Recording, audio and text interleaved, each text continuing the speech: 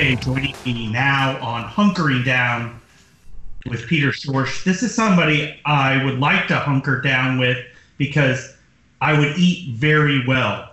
This is award-winning chef, TV celebrity at this point, Josh. Josh, how are you, buddy? I'm good. I'm about as good as everyone else can be right now with all the uncertainty. So, for the sake of this audience, tell them what you do, who you are, what's your day job, and then I think it's important to talk about like who you are.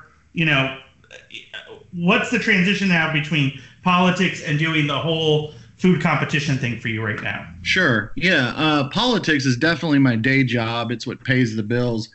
I am a political consultant. I do opposition research and strategic communications for elected officials, candidates, corporations, issue advocacy campaigns, basically anyone that's involved in the process.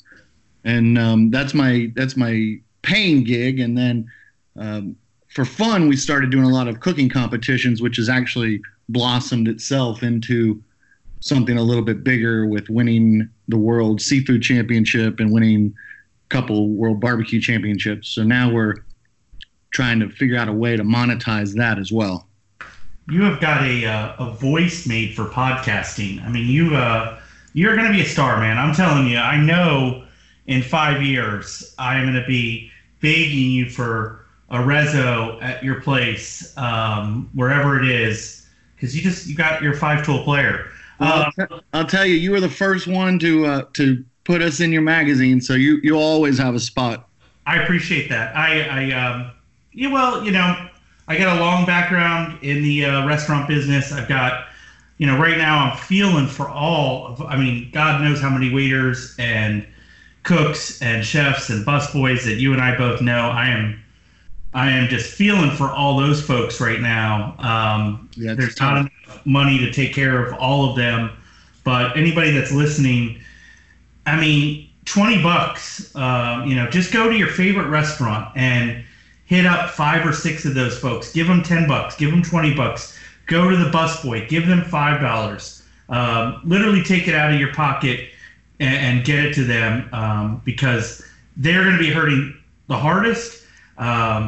They're, to be honest, the dirty secret of the restaurant business, these folks they don't have tax forms. They're not going to be able to get the $1,000, cash check from Uncle Sam.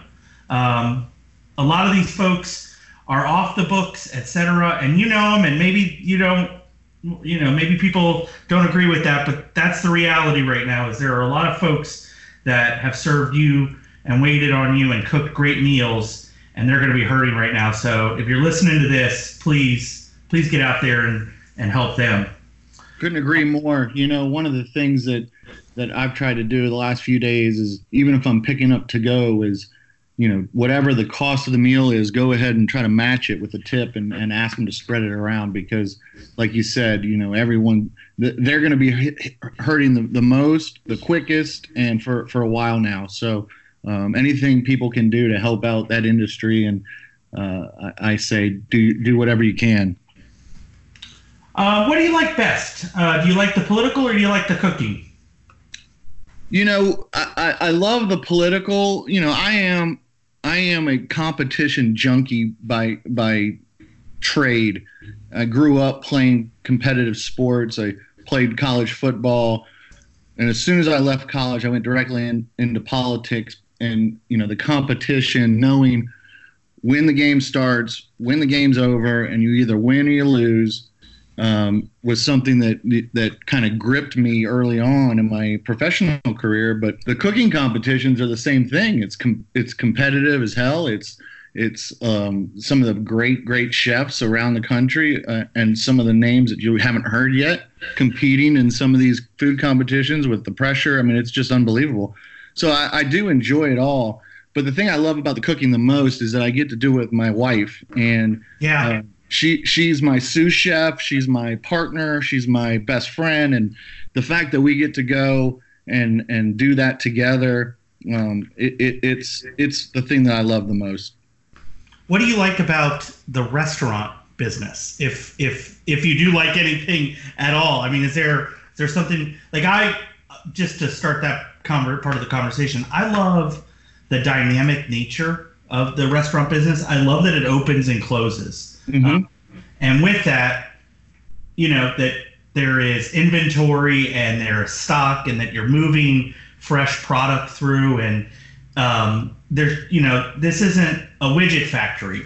It is so alive. You literally have the freshest of food and drink in a kitchen, and it's so human and it's so dynamic. I love that about the restaurant. There's no same day in the restaurant business. There just isn't.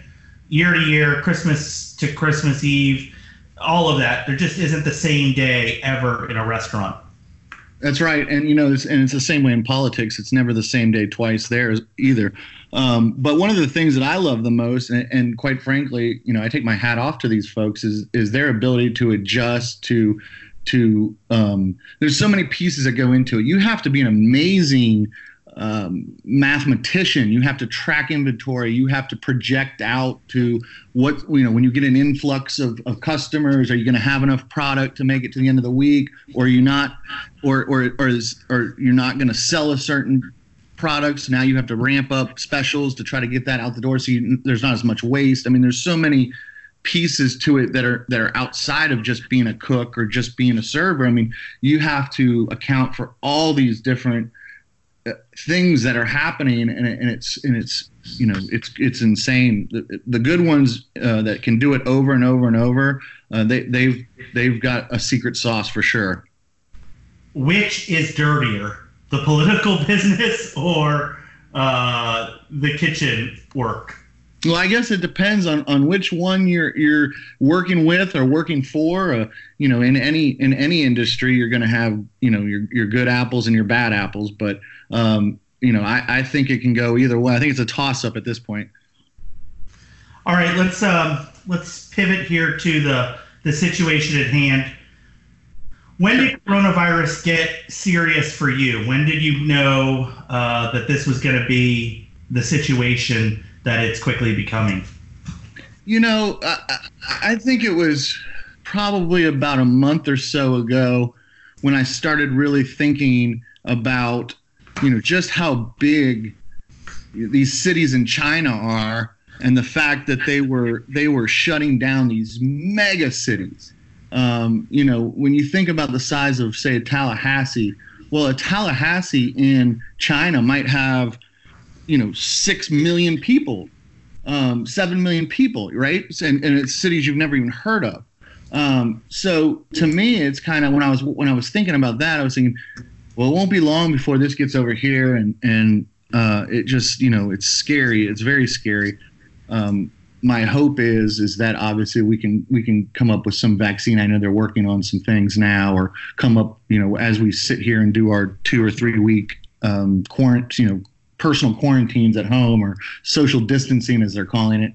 The people that are smarter than us can get together and figure something out to slow this thing down. And I think they're working towards in that direction.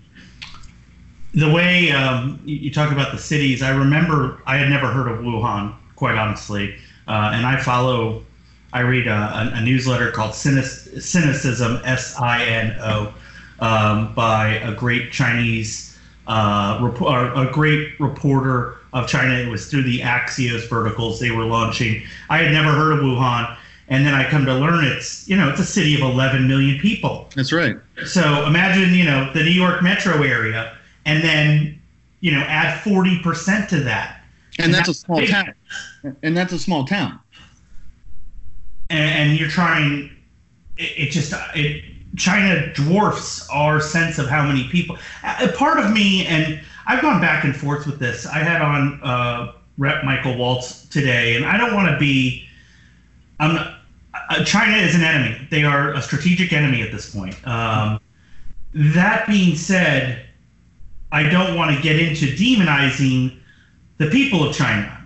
And so it's hard to separate out the government from the people. And then I go a third way and I say, and this is so ignorant sounding, but I don't believe No, it's not ignorant sounding. China had the one child policy. They have a different concept of life and the value of life than Western societies do. They just do. They were forced to make that decision, and I believe that it may have been easier for some of their government leaders to triage a city. What is 10 million people in the scope of well over a billion people? 10 million people over here in the United States, that's 3%. Over there, it's a much smaller percentage of the population. It's not on the coastal part of it, and I just fear that they are able to. We couldn't cut off Miami at this point. We couldn't cut off New Orleans or Manhattan at this point, and so I don't know. I'm struggling a lot with how I think about China right now as this progresses forward. Right, and I don't want to speculate on things or talk out of turn on things. So I'll just leave it at this and focus in on what we can do here in the United States at this point, which is listen to the experts, take it seriously. Get off the beaches during spring break, for God's sake.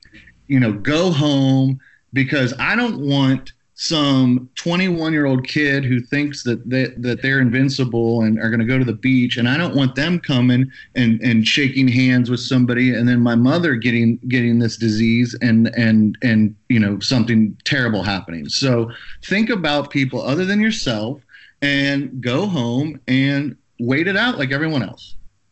Okay, let's be a little more cheerful at this point. I find myself, I really am enjoying doing this podcast.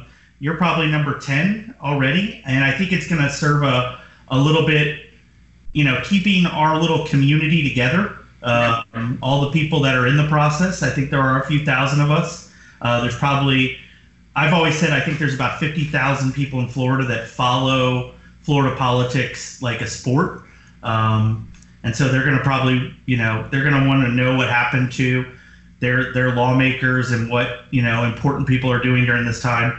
The goal has been, let's get some recommendations from people, or let's talk about something that people can do. You don't have a specific recommendation. You have something, I think, even a little bit better. And so explain kind of what you want to do with your soapbox here. Yes. Absolutely. So, and I'm going to preface it by saying that I'm going to ask everyone that's listening to engage and help us with this. Okay. Yeah. So what I want to do is, I know that there's a lot of people freaking out about what food are they going to have. Do they need to go to the store and buy a bunch of food? Well, the reality is, and people don't think about this, but everyone has enough food in their refrigerator and in their pantry right now to last them, in my opinion, several weeks at least. And I know not everyone is a great cook or likes to cook or anything like that. So what I would like to do is get folks that need help figuring out what to do with the stuff that's already in their pantry, rather than going to the store and buying a bunch of frozen goods or junk food or things that are going to be unhealthy. Let's cut back on the waste, and let's see what's in your fridge. So go to your fridge, take a picture of your refrigerator, take a picture of your produce, take a picture of what's in your fridge, take a picture of what's in your pantry. Go on to Twitter and, tweet at Florida Politics and use a hashtag Next Level Chef, because we're at Cooper's Next Level Barbecue. So hashtag Next Level Chef and tag at Florida Politics and put those pictures up. And then also send an email to me, info@thenextlevelbbq.com, and we will send back 5 or 6 ideas on what you can make with what's in your fridge that can go into a full meal. And if you can't find the recipe online by Googling it, we'll even send you a recipe. But what I want to do is get everyone out there, even people that are chefs, people that are cooks, people that are just like to pedal around in the kitchen. when we see this, let's chime in and tell people what they can do with the stuff that's in their fridge. So that, one, we cut back on the waste of people throwing out fresh produce and all, which happens every day. But two, we don't have to run out and buy all the frozen goods and all the stuff that's at the grocery store and give them time to restock, so that we're not, let's just get everyone working together and try to do something positive rather than going in and hoarding all the food from the grocery store. I love this idea. I think people like myself, I've got all the food I need. I mean, my refrigerator is stuffed. I just, thank God Michelle's a great chef or a great cook. Sometimes I don't know what to do with it. And so one of the things that my wife Gannon and I do every week is at the end of the week, we go into the refrigerator and we do a game of Chopped against ourselves. We see what's left, what's in there, what can we use to make dinner for the next 2 or 3 nights without having to go back to the store and not having to throw away a bunch of fresh produce. Because a lot of times you'll go to the store and you'll buy, you'll need a few carrots for a recipe, and then you've got a whole thing of carrots. Now, what are you going to do with the rest of it? Is it going to sit there? Is it going to go bad in a few days? So, we try to do that over and over at the end of the week to make sure that our kids are eating fresh food rather than frozen pizzas and stuff like that. Well, I'm going to get this I'll get this on whatever vehicle I've got going on with this sure. podcast as we've got it. And then I'll probably circle back with you next week and see how it's going. Maybe I'll do it myself, and we'll get people going on this. I think people... Right now, it feels like camp. I've got a couple days to catch up on all my reading and everything like that. I think it's going to settle in next week, and people are going to be looking at each other. They're going to need ways to stay sane. They're going to need things to do. They're going to need podcasts. They're going to need recipes, etc. So you and I will come together, and we will try and supply some good ideas there. Josh, I really appreciate you coming on today. Thanks, Peter, and remind them to make sure they send the email to info@thenextlevelbbq.com. That's my wife will be monitoring all those emails. Make sure we get them. She's my business partner, my scheduler, my boss. She's everything. So she'll make sure that we respond to those as quickly as possible. Now, we do have 4 kids here at the house, so it may not be instant response, but we will definitely respond to every request for recipe or help with, and I encourage others to that are on social media, because we're not, but others that are on there to chime in and give folks some ideas as well. And then if we get enough, requests for a certain thing, we might even make a video or two to show them how to make fresh pasta with a couple eggs and some flour, something very simple where you can, instead of going and buying boxes of pasta, I know they're running out of pasta, you can make it literally with just some eggs and flour. All right, brother. I appreciate it. Thank you. All right. Thanks, Peter. Take care. All right. You take care.